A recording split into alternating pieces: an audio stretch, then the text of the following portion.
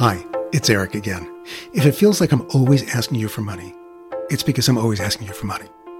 That's because producing a high-quality podcast like Making Gay History costs a lot. Between $10,000 and $20,000 for each episode, for the audio and all the extra resources and archival photos you'll find on our website. One way to help us keep bringing LGBTQ history to life through the voices of the people who lived it is to join our Patreon community, $5 a month or $60 a year. And for that, you get a front row seat to my interviews with present-day history makers, behind-the-scenes production conversations, and delicious clips from my archive that we couldn't include in regular episodes. Right now, we have 200 Patreon followers. That's just a fraction of our many thousands of listeners. Can you help us double that by the 55th anniversary of Stonewall this coming Pride Month? We can't do what we do without all our supporters. And if you aren't one already, I hope you will be soon. Or, if you are already, get one of your friends to sign up to join our Patreon community at patreon.com/makinggayhistory. That's patreon.com/makinggayhistory. Or just go to makinggayhistory.com and hit the Patreon subscription button on our homepage. Thanks so much. Now, on to the episode you've chosen to hear.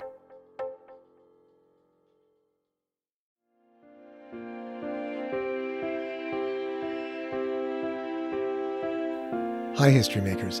Eric here. While we're working on the next season of Making Gay History, I'd like to introduce you to my second favorite LGBTQ history podcast, The Logbooks. My friends Adam Smith and Tash Walker take us on a trip through time drawing on notes made by volunteers at Switchboard. That's the UK's LGBTQ helpline that's been serving the community for more than 45 years. I've laughed out loud and been moved to tears, and I'm always left wanting more. Season 3 of The Logbooks has just been released, but since December 1st is World AIDS Day, I'm sharing with you an earlier episode called Please Be Gentle. It's the first of 3 devoted to the HIV/AIDS crisis, a heartbreakingly beautiful piece that showcases what The Logbooks does so well. Have a listen, and since I know you'll want more, you can find all their episodes at thelogbooks.org or wherever you get your podcasts.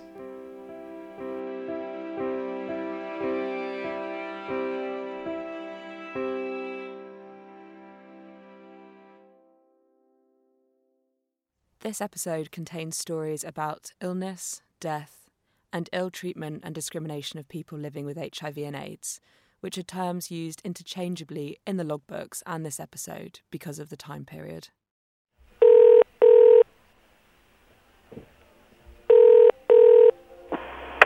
This is a logbook entry from December the 21st, 1989, 6:45 a.m.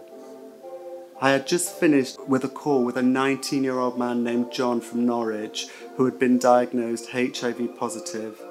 His lover hit him and walked out.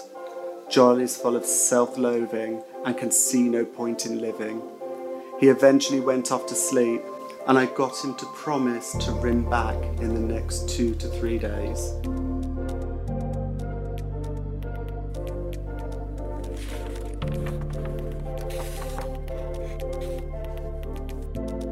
This is a tiny news clipping from Capital Gay on August 24th, 1984, taped into the logbook. 61 AIDS cases. There are now 61 cases of AIDS, according to the latest figures released by the DHSS. Deaths from the disease have also increased from 30 recorded cases to 32. It just feels very scary because in these logbook entries, it's starting to feel like there is this thing and it's very real and it's growing. Yeah. You know, is this really growing? Is it just gay people? What is it? What is it? What's happening? I think just fear, really.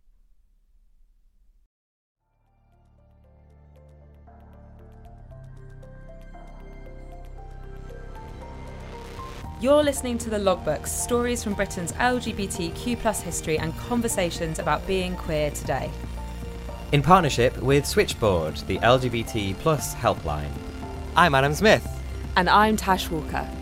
In this season, we're reading through the notes made by the volunteers who took calls between 1983 and 1991.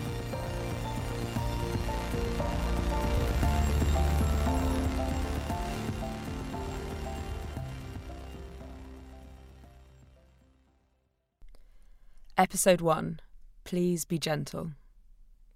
This is the first of 3 episodes this season where we're going to be talking about the HIV and AIDS epidemic.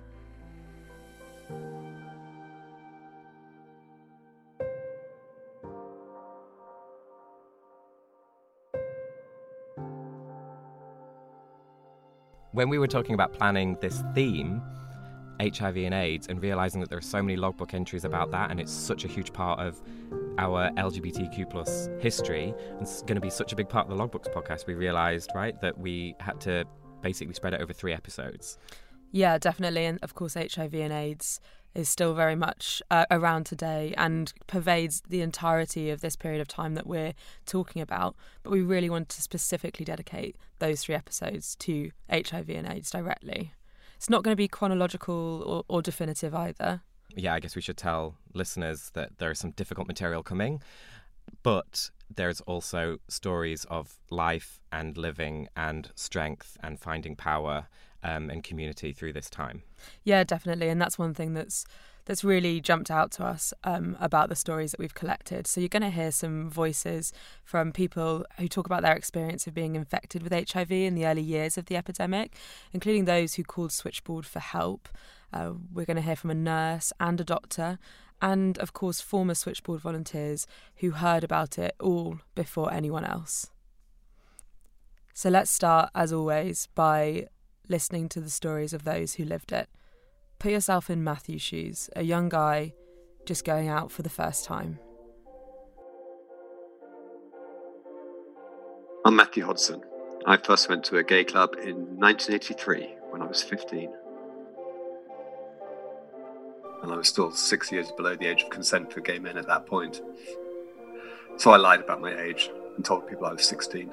I thought that was a bit better. And I went in and they were playing this incredible music. It was high energy music and I'd never heard anything like it. And I had almost anticipated the place to be full of people who looked like John Inman or people wearing long overcoats or something like that, Flasher Max. But instead it was full of gorgeous men with moustaches and check shirts and tight jeans dancing to this incredible pounding rhythmic music, and it was the sexiest thing I'd ever seen. And I met this guy. He was 32, he was American, he was a photographer, he was working on an assignment in London, and we got chatting and he invited me back to his hotel. And we did what we did, and that was fine. And I thought, okay, tick, I've done that now. I was living in a little village near Stratford-upon-Avon. I was at home, at my parents'.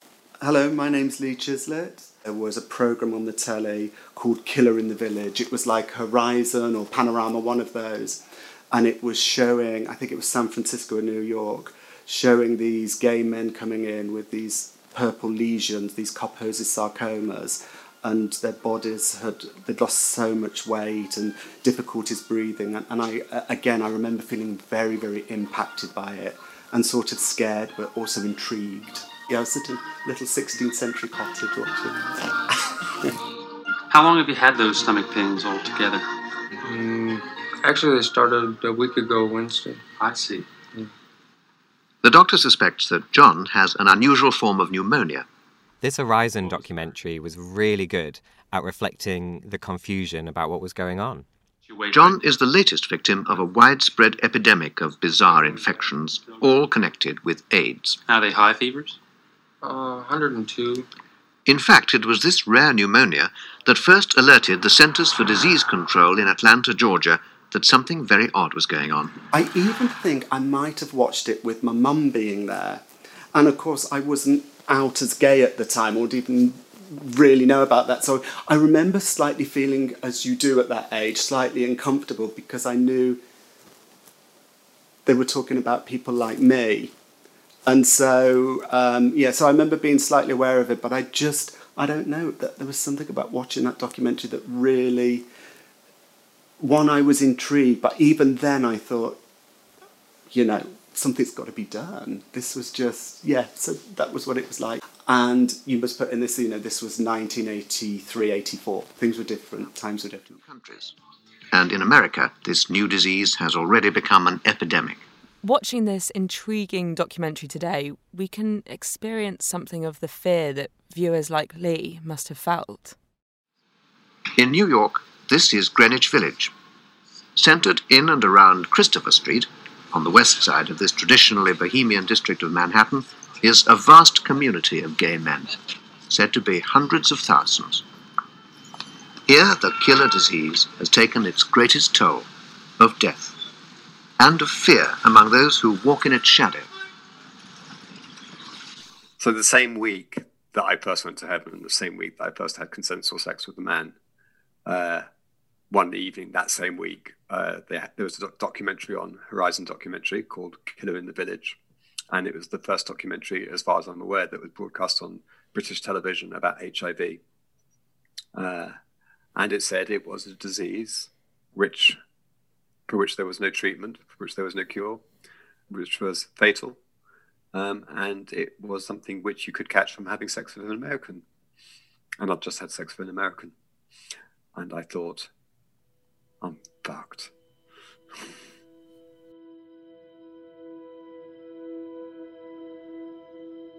Just so many people, young people of all different ages coming out onto the scene and immediately facing AIDS. Yeah, it must have been so difficult and confusing, and then also having those stories in the media, like the Killer in the Village documentary, the BBC Horizon thing that we played a little clip from, which made this correlation with what was going on in America and especially New York.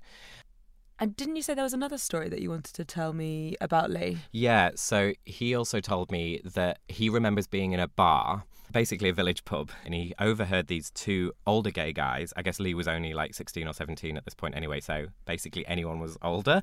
And they were talking about that they had heard of this disease and they thought that it was an American thing. And they were just like, oh, it's going to be an American thing. We don't need to worry about it. Let's just not sleep with any Americans, basically. It's really interesting to hear Lee tell that story from the early 80s and the very, very early days of the epidemic, because that was actually something that was really, really pervasive. As the documentary Killer in the Village shows, it was perceived from the British point of view at the time to be this American thing. And then, as you can hear in this next logbook entry, that was actually a wider perception as well, this fear of Americans. This is a logbook entry from January the 15th, 1986. The volunteer who took the call was David. Man phoned to say he had an American friend over, aged 23 years, who was refused at the Golden Lion and asked to leave by the landlord. It wasn't because he was thought to be younger and therefore under age. He had drunk only half a pint, then asked just for a Coke. Person who phoned feared it was an anti-American AIDS fear. Can't be verified as such, but it might be worth bearing in mind for US visitors. Well, it was definitely 1984. I saw my very first copy of Gay Times lying around the house of a guy who was publishing my computer games.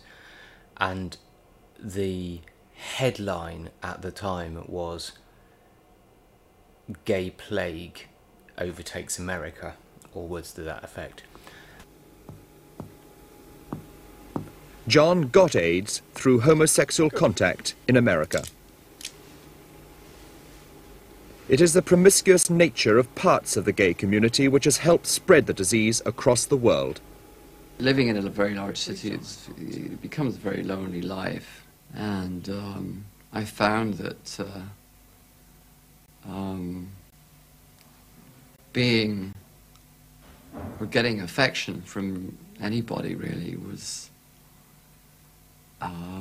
important, and I found I got a lot of affection from men.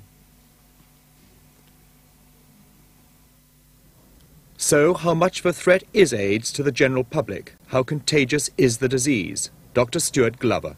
This is not a contagion. This is not a disease such as the plague, which is spread by contact. It's not like smallpox, which could waft through the atmosphere and the virus could survive out with the human body.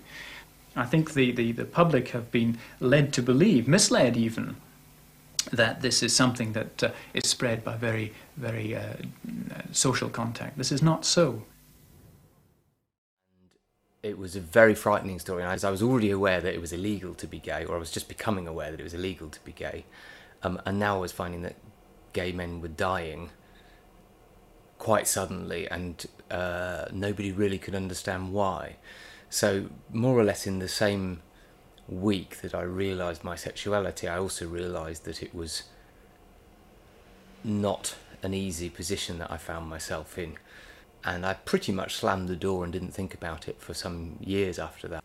My name is Neil Cavalier-Smith. I was a volunteer at Switchboard in the late 80s and early 90s. I think the earliest things that struck me from that time, and I can think of 2 or 3 particular examples, I think the overriding sense I got was of uncertainty. There was a real uncertainty from everybody. What is this? What do we do? My name is Jane Anderson. I'm a doctor and I specialise in HIV infection. So I qualified on the 1st of August 1984. I started my first job as a doctor, and my first day on call was being on call for the AIDS ward at St Mary's Hospital.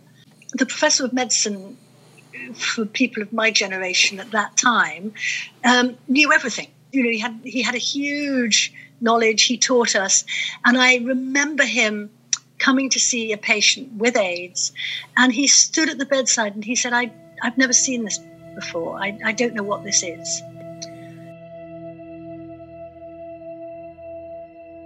So Switchboard was very much in the eye of this, because people didn't know who else to call. If they read about it and were worried, who'd you call? You call Switchboard. I'm Tony Whitehead. Oh dear, I don't want to lapse into cliche, but it really was at the eye of a storm, and the eye of a really nasty thunderstorm, because people were starting to die. Not in huge numbers back in 83, but in numbers that were significant. Of course, we were hearing all about it, so it felt to us quite overwhelming.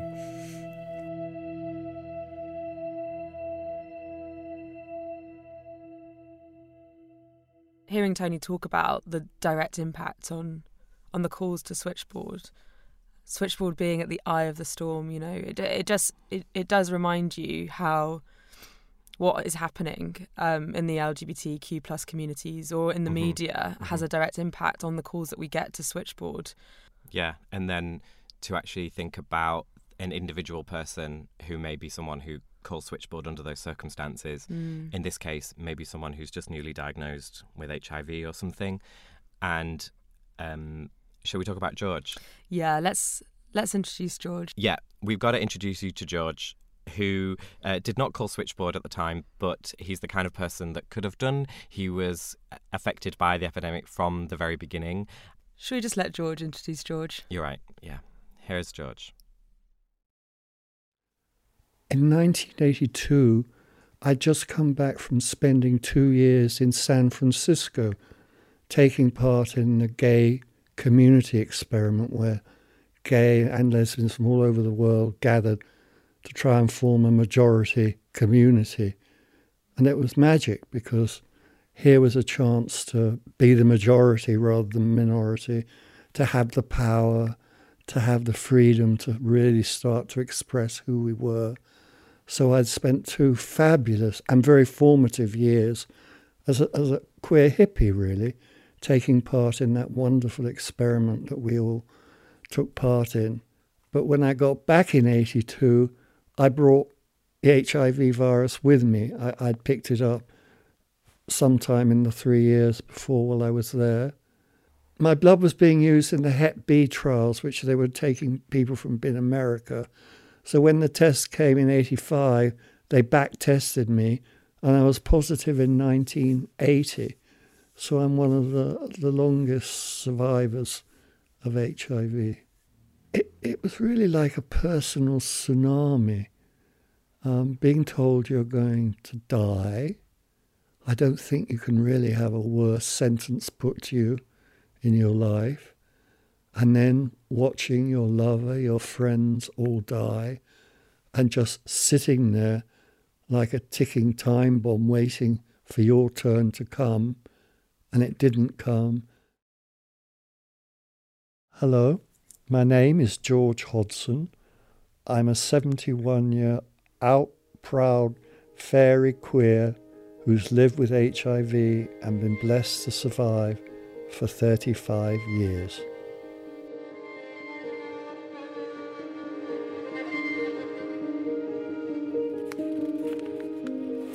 This is a logbook entry from October the 22nd, 1985.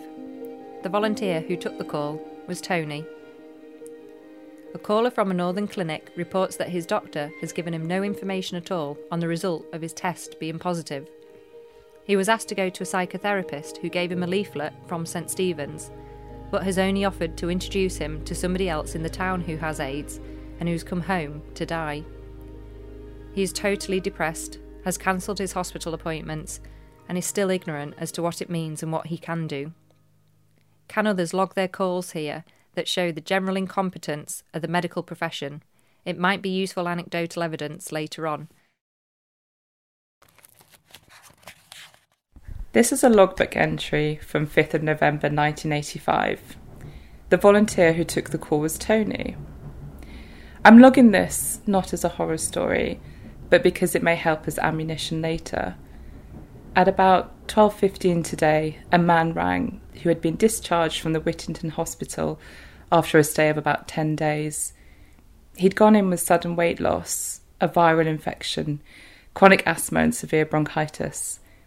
These symptoms had been alleviated, and he'd been given, obviously, and he confirmed this, a very strong tranquilizer. He had, he said, no idea what was really wrong with him. The doctors had been told by him that he was gay, but if they had done an HTLV3 antibody test, they had not told him or informed him of the result. He couldn't get home, could you strongly doped, and was confused, barely awake and still ill. This is a logbook entry from August 18th, 1986, made by the volunteer Jonathan. St Thomas's has treated some volunteers disgracefully in connection with HIV at their STD clinic. They have succeeded in bullying some very strong-minded men into taking the test against their will. Another client heard their result from an orderly via a cleaner while waiting. St Thomas's have a shocking record. On the other hand, St Mary's tried to talk me out of it. They only agreed when it was clear that I understood the issues and then gave me every opportunity to change my mind. Since then, they have been sensitive and supportive. Have other volunteers had experiences like that at St Thomas's? Should we be recommending people use this band of prats?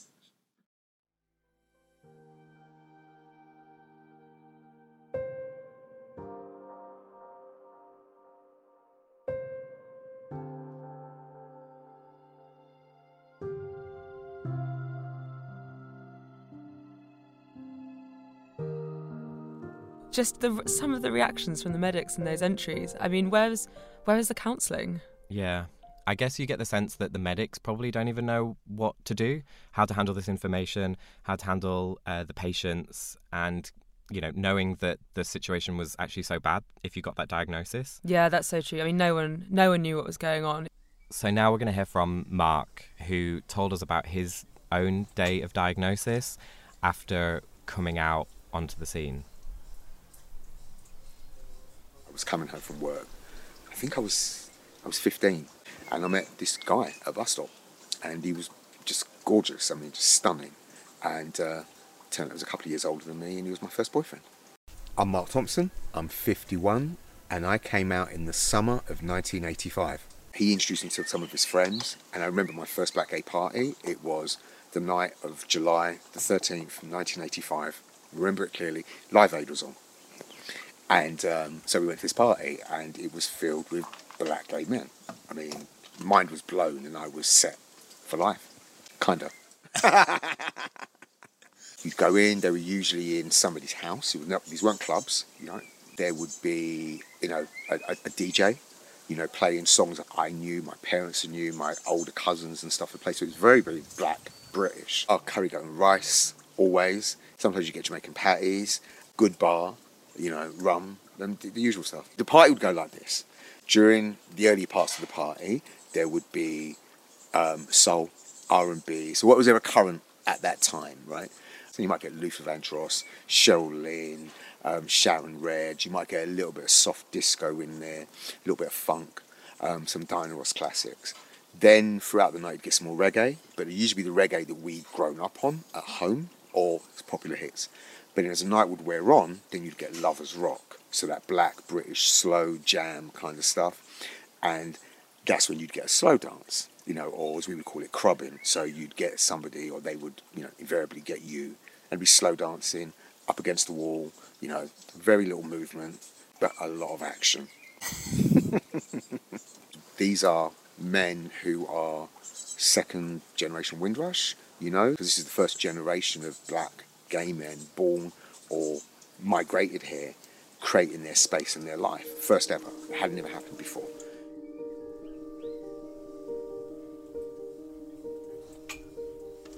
It was end of November, 86, and I'd had tests 2 weeks before, and did not expect a positive result. So I tried along. As I said, I had lunch booked with a friend that afternoon, and thought I'd be in and I'd be out. So I'd gone, and I remember getting the results and just being just blown, just completely stunned, and because I wasn't expecting it. And it wasn't, people talk about HIV being a death sentence, or was a death sentence. I wasn't given a death sentence, right? I wasn't told by the doctor, you will die in 6 months. It was like, we don't know. We really don't know. And that was the hardest thing, because you didn't know what to plan for if you're going to die. And it was shame, all these things. And I remember leaving to walk to see my friend, and I got diagnosed at Westminster Hospital, which is at Millbank. That's luxury flats now. And walking from there to Oxford Circus. And all I could think about were three things really. One, telling my mum. Two, my grandfather, not telling him, but my relationship with him, because I was so close to him. And three, that I'd never have children. And I always knew, even when I was reconciling my gay stuff, I always knew that I was going to be a father. That was part of my plan. No two ways about it. And at that moment, that option had been completely taken away from me in that time. So there wasn't anger at that time. That came later. That came much later. But there was a lot of sadness and disappointment and hurt. I did make the lunch date that afternoon, and I just met this guy. We'd met at a club, and we were going to have a date. And I told him that because I was, as you can imagine, completely shocked, because I just got my results. And I had to tell him. And he was so cool. So cool. Just like, you're going to be okay. He was scared as well. We didn't date. We didn't go on to date. And to this day, whenever I see him, I make a point of saying, you kind of saved my life. Because if I had got a negative reaction from that first person, who knows where I could have ended up. And I told a couple of friends at the time, and before I knew it, it started to just come out. And I'd find out from people, or I'd meet a guy and I'd tell him, and he said, well, I already knew, or, and it was just horrible. And so that built up years and years of anger and resentment, and I just couldn't be in that space. I felt really unsafe. I felt really, really unsafe, really angry. I think it was more about anger. So I had to kind of withdraw.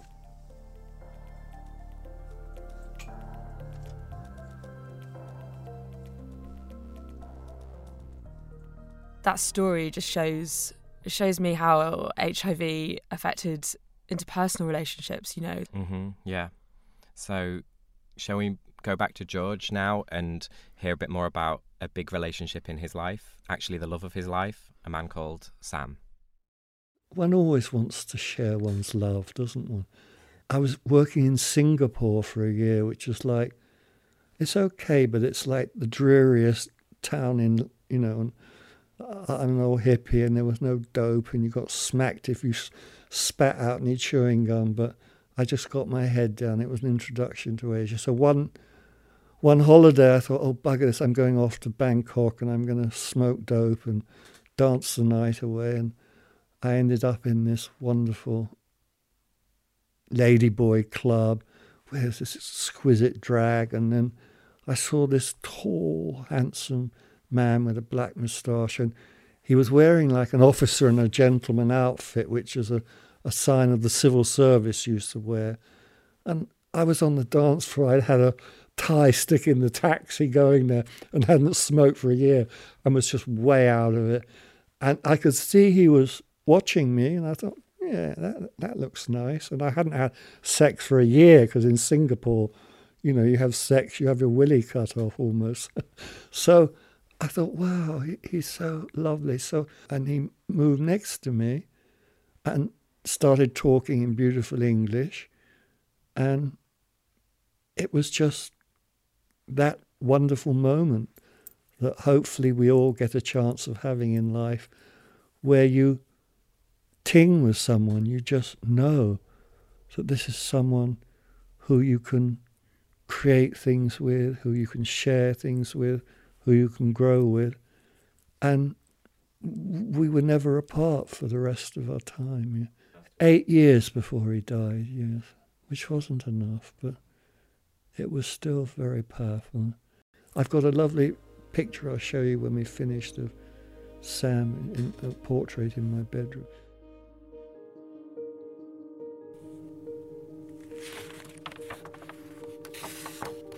This is a logbook entry from March the 7th, 1987. Caller Patrick from York had an antibody positive test with no counselling at all. Had his lover Martin died of AIDS 3 weeks ago. Wouldn't talk to me but knows my name. Called at 4:13 on March the 8th, hence this incoherent scribble. He could call back at any time. Please be gentle. He's scared stupid. Bless the doctors. They took this failed chemotherapy drug and gave it to people at huge doses. I mean, they didn't know what they were doing. And it was AZT trials that killed more people than HIV at that time. My partner, Sam, I was offered the choice of it. We both were. Sam went on AZT and shriveled and shrunk and was dead in 6 months. I said, I don't want to go on it. I want to just carry on. I'd seen so many people die, but of course to see your grand passion die in agony and degradation, as so many of us did in the bad days, was awful, awful, yeah. And I still carry him with me, you know. With this cancer, when I was going through the MRI scan, I visualized and pulled him around me like a kind of suit of armor, if that makes any sense.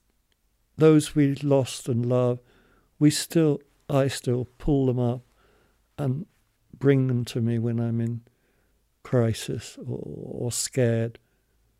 Those that we love and lose, we don't really lose them. They just they're our guardian angels behind us, and when we need them, we can pull their energy and their love and their memories to us to stabilize us, to strengthen us, to give us equilibrium, to love us still, yeah, and remind us that we need to love ourselves as well.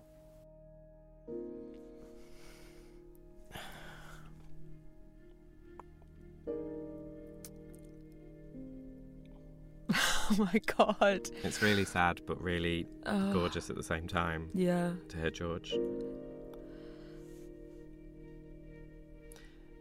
Yeah. Do you want to...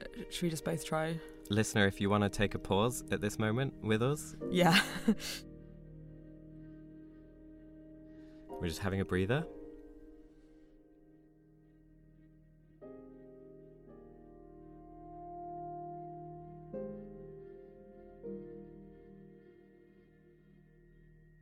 Okay, we're back. We've had a little break. And we're going to go into hearing from someone who helped to care for patients with HIV and AIDS.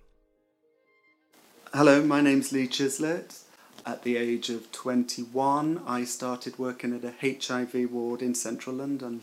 When I finally got to work in the sexual health clinic, you started seeing people come in who, with their partners who couldn't breathe, and these awful Kaposi's sarcoma, and really, so it was really quite shocking just to see that change. So I think I was there when it really started, when we thought, we've got a problem here. It's hit London. So even before I got to the HIV ward, I was working on a surgical ward as a student nurse. I was coming to the end of my training, and you know, as I said before, I was this jolly nurse who was always joking and that sort of thing. And we got a patient, I remember his face so distinctly, it had got out on the ward somehow with the families and the thing that we had somebody with AIDS on the ward.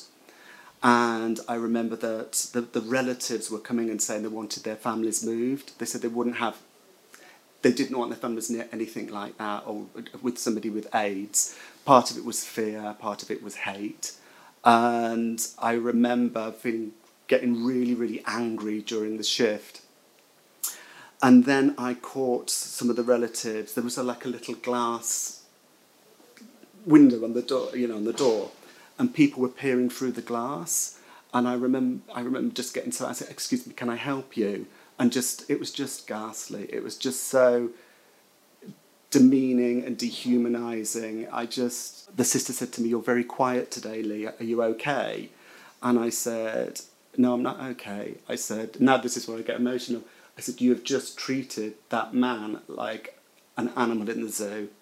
And I just was going, I said, "I've never been so ashamed to be a nurse, let alone a human being."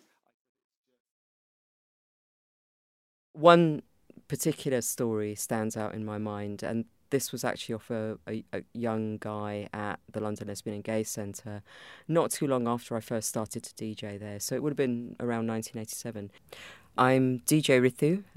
He was only 16. He'd come into London from somewhere north in the country, and everyone loved him. He was such a sweet boy, really, very clearly gay, you know, very clear about who he was. Used to quite often wear shorts and like little bobby socks and a pair of DMs, and the way his haircut was, you know, he was just very beautiful. And we all knew him and were really friendly with him, and we were around him for the best part of a year before he committed suicide, but when he found out he was HIV positive. It was just, you know, heartbreaking. I mean, that was his life, finished at 16 going on 17. So yeah, it was a difficult time, and I mean, I was very clear that even if I was in any way at risk by being friends with gay men who were positive, then I would take that risk. I was very clear that I would support my friends, my gay male friends, and I wasn't going to be scared away, and I was not going to treat them like lepers. And I'm very glad I made that decision. I went into this young guy, and he, you know, stunningly good looking, although that matters, but he had this big purple lesion on his nose, which was the Kaposi's sarcoma. And, you know, he was very quiet, very shy, and, you know, I go bursting in as my one, "Hi, how are you? I'm Lee, I'm looking up today." And I really was struggling to engage with him, and, you know, he was saying the odd yes or no. And as I was in the room, he looked, I don't know, he looked deflated, he looked sad. He opened some tinfoil that was on his little table in front of the bed, and he opened this tinfoil, and it had some little samosas. I can't remember, somebody had brought it in, some food in, because at the time some of the cleaners wouldn't go in the rooms, you know, to bring the food in. So he had this little tinfoil, and he started eating some food. And I said, "Oh, that looks nice." I said, "God, they look really lovely." And he looked up at me and he said, "Would you like some? Would you like one?" And I said, "Oh, yeah, that would be nice." You know, as I said, just being greedy. So I remember, and I said, "Oh, that looks really nice." So I was eating one. And he suddenly got quite emotional. And, you know, when you can see they're trying to fight back the tears. And then he sobbed. I mean, sobbed like it was just... It was so pitiful to watch. And at first I thought I'd done something wrong, and I didn't realise what I'd done wrong. And what I realised is I'd accepted his food. And I couldn't quite get my head round it. That he felt so isolated and so, I don't know, like a leper, that somebody were taking his food and you know, I just remember sitting on the side of bed, and I think we both cried, frankly.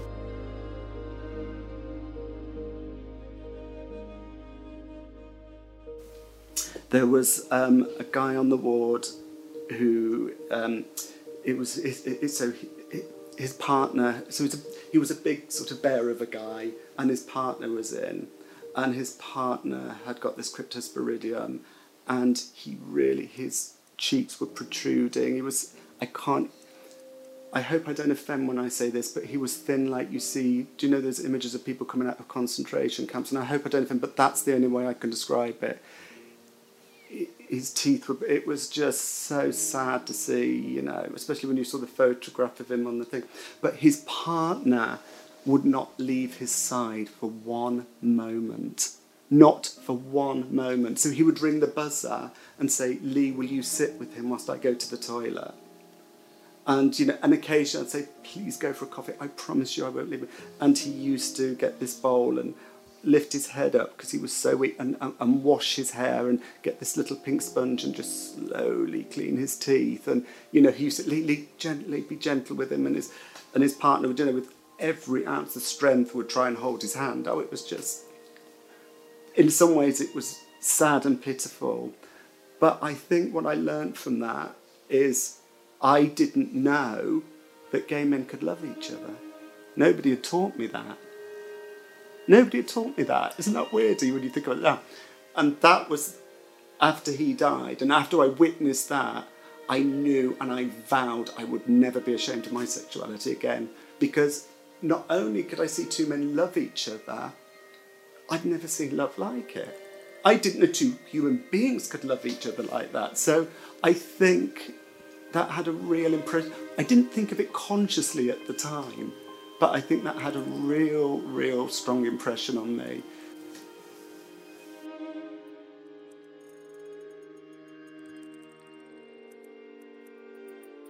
And I guess the other thing that impacted me was a guy called Paul, who was a sex worker. And he used to tell me about all his sexual exploits and that, and I was, again, 21, young and innocent, not so much now, but I was young and innocent. And he used to tell, and I loved him. He was, you know, all right, you are very much like that. And, you know, I got really close to him, and I remember going into his room, and he'd lost a lot of weight, and his legs had really swollen, had these huge Kaposi's sarcomas. And I walked in, and he'd cut his jeans off, these little white jeans, and he cut them really short. You know, he had this Hickman line. They said we used to put lines in because they had so many different kooky drugs.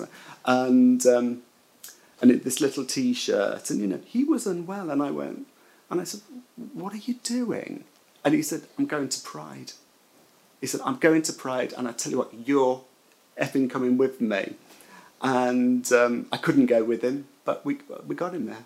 He went to Pride, and he was going, I don't care, Lee. And at the time, we used to have like this pancake makeup to try and cover the lesions. And he goes, no, that's Pride, huh?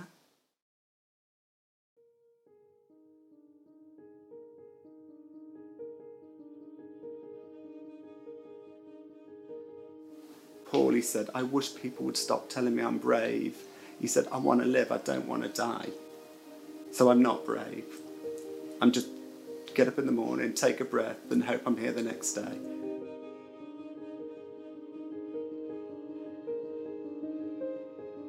I was going on a week's holiday, and somebody said, oh, Paul wants to speak to you before you go.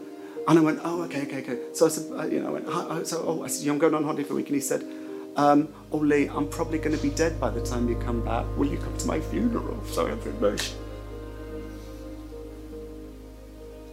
And it was very matter of fact, and he was right.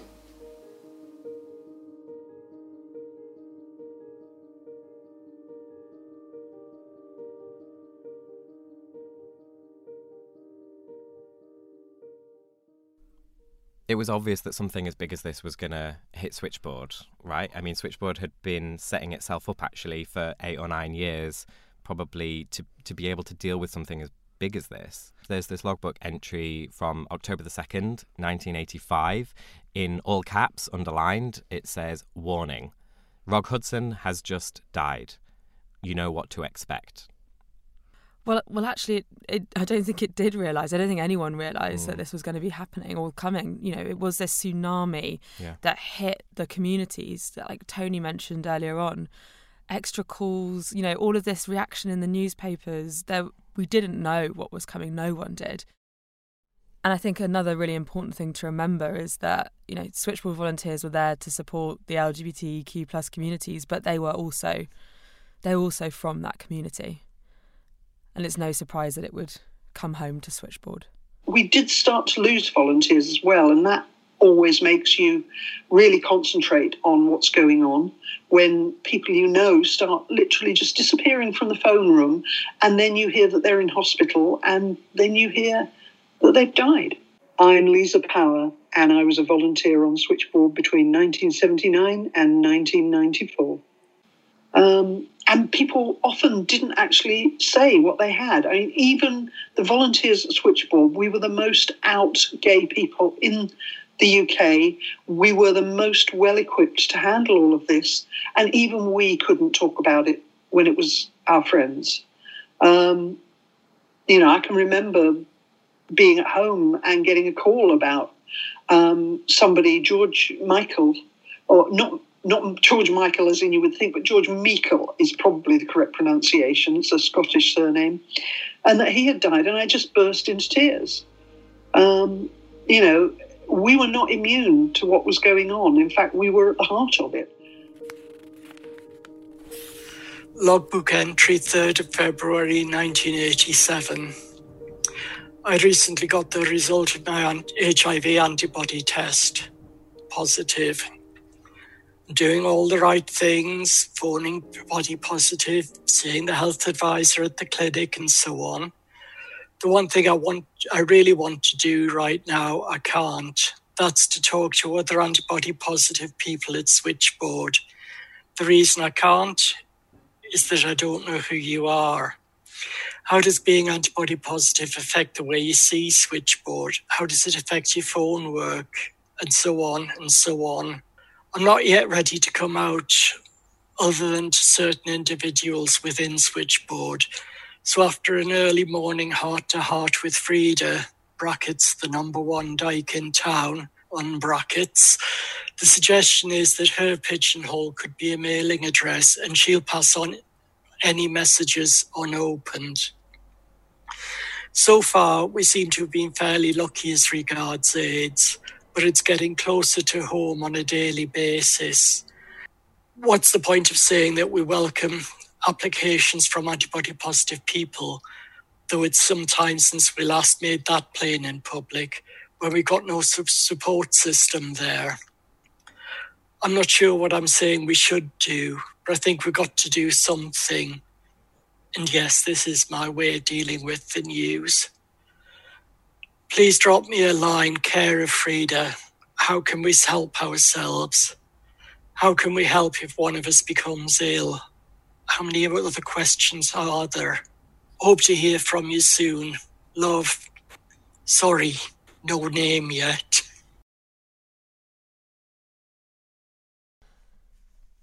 You know, that was an anonymous entry. Even at the heart of the LGBTQ plus community, Switchboard, people were still struggling to come out as positive. You know, imagine that volunteer who couldn't put their name to this entry. Just imagine what it felt like asking for help in that way. Yeah, because at that moment, people like that anonymous volunteer really needed support. They needed to feel a community around them. Well, at the height of it was magic. We were like, you know those penguins that huddle together in the cold on the documentary? We were like that. We were huddled up, trying to survive, and one by one, like herd, we were picked off by this virus.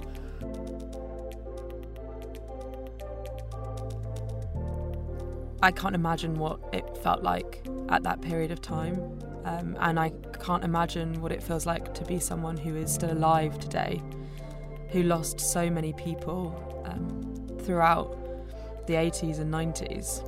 Yeah, and what's happening to the LGBTQ plus elderly, specifically the HIV positive elderly? What, where's their community? Who's supporting them? So moving into the final section of this episode, bringing us up to date, let's hear from George again.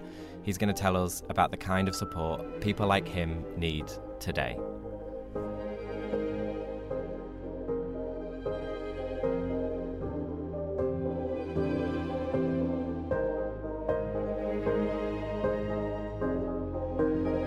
What I'm worried about is, and this is quite an important personal point, the lack of my feeling of sense of community at the moment.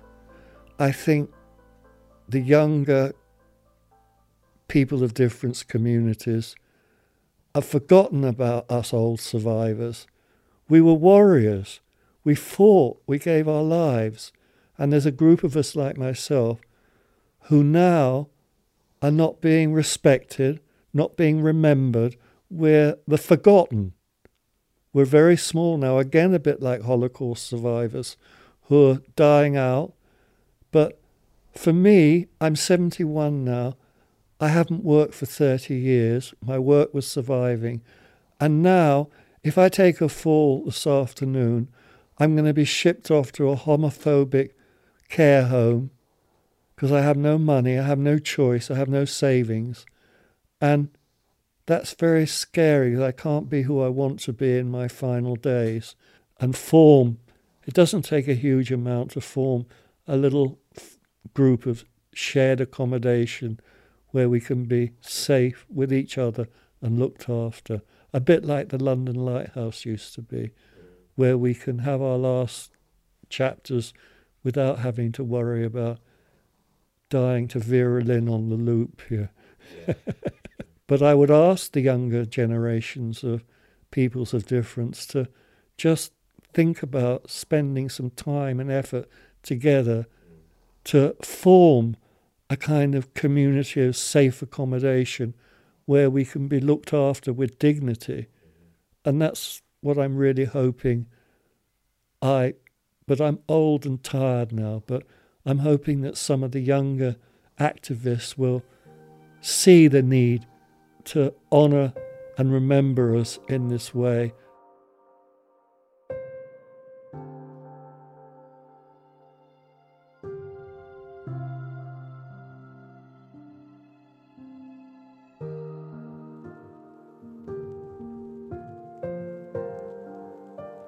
I think, sadly, from the work we do as well, that's not uncommon to hear that, especially the fear of having the smallest of accidents and then having to be put into care that you don't have the decision over.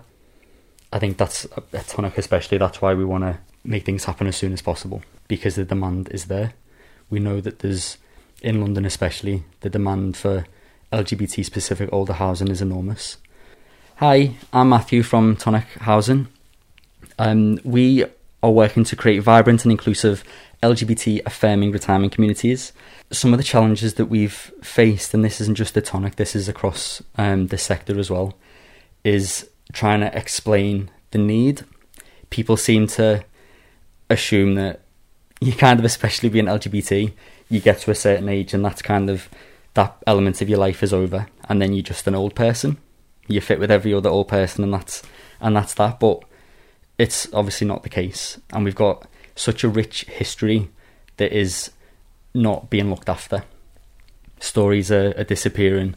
People are not being given the support that they need. So one of the things that George's story has reminded me of is a statistic from our recent Building Safe Choices report, and that statistic says over 15% of respondents identified as having HIV when they were asked about their care needs.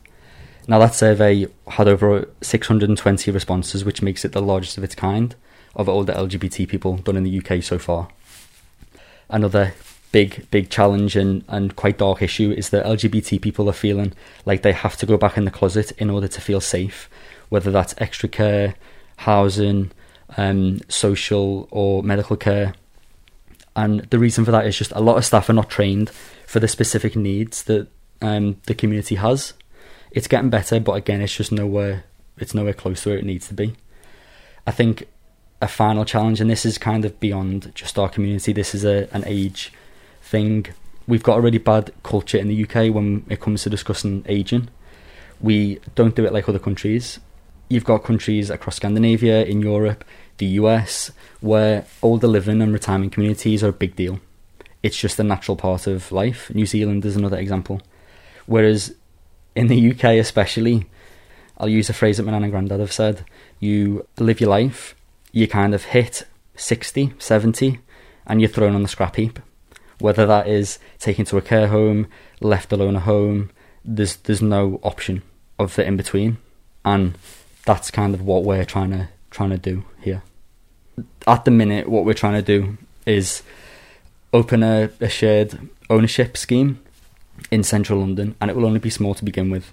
Obviously, the enormous dream is to have a tonic building from the ground up, and it'll have hundreds of places for people to live in, but unfortunately it's not how the housing system works in the UK, so we're starting off small. It'll be shared ownership to begin with, but the long-term dream is that once we've filled those, and we've already got a register of interest, and that is filling up really fast, once we've filled those, we can then use that as evidence to different councils across the city to say, here is the backlog of people that we know are ready to move into a place, or they may not be able to buy, they may need social housing, or they want to privately rent.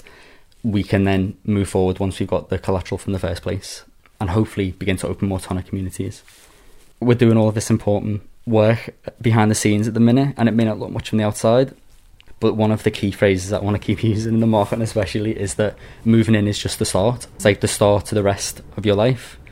It's a place to live your lives out. And it is, I think, just the beginning for housing generally, for LGBT people.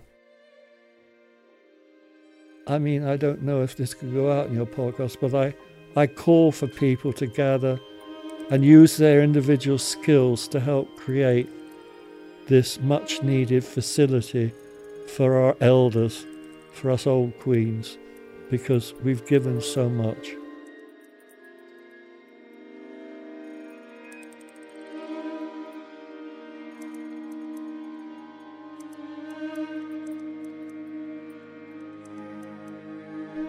In the next episode, we will be continuing the story of HIV/AIDS, focusing on all the responses from Switchboard to doctors and also the government.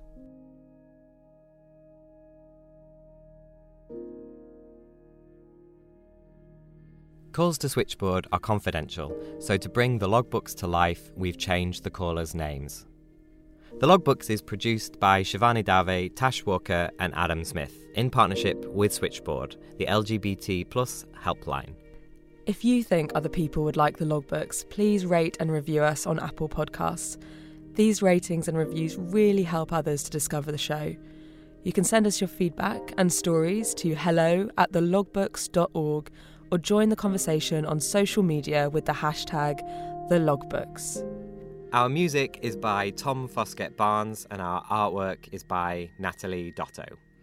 Thanks to Steph Dickers and team at the Bishopsgate Institute, the BFI National Archive, the folks at ACAST, Mace, the Media Archive for Central England, Peter Zaccaroli at West Digital, Content is Queen, the staff and volunteers at Switchboard, and all the contributors who shared their stories. Switchboard continues to take phone calls from 10 a.m. to 10 p.m. every day. If you're affected by any of the issues in this podcast or need to discuss anything to do with your gender identity or sexuality, you can call Switchboard on 0300 330 0630, email chris@switchboard.lgbt or instant message via switchboard.lgbt, where you can also donate money or time to help.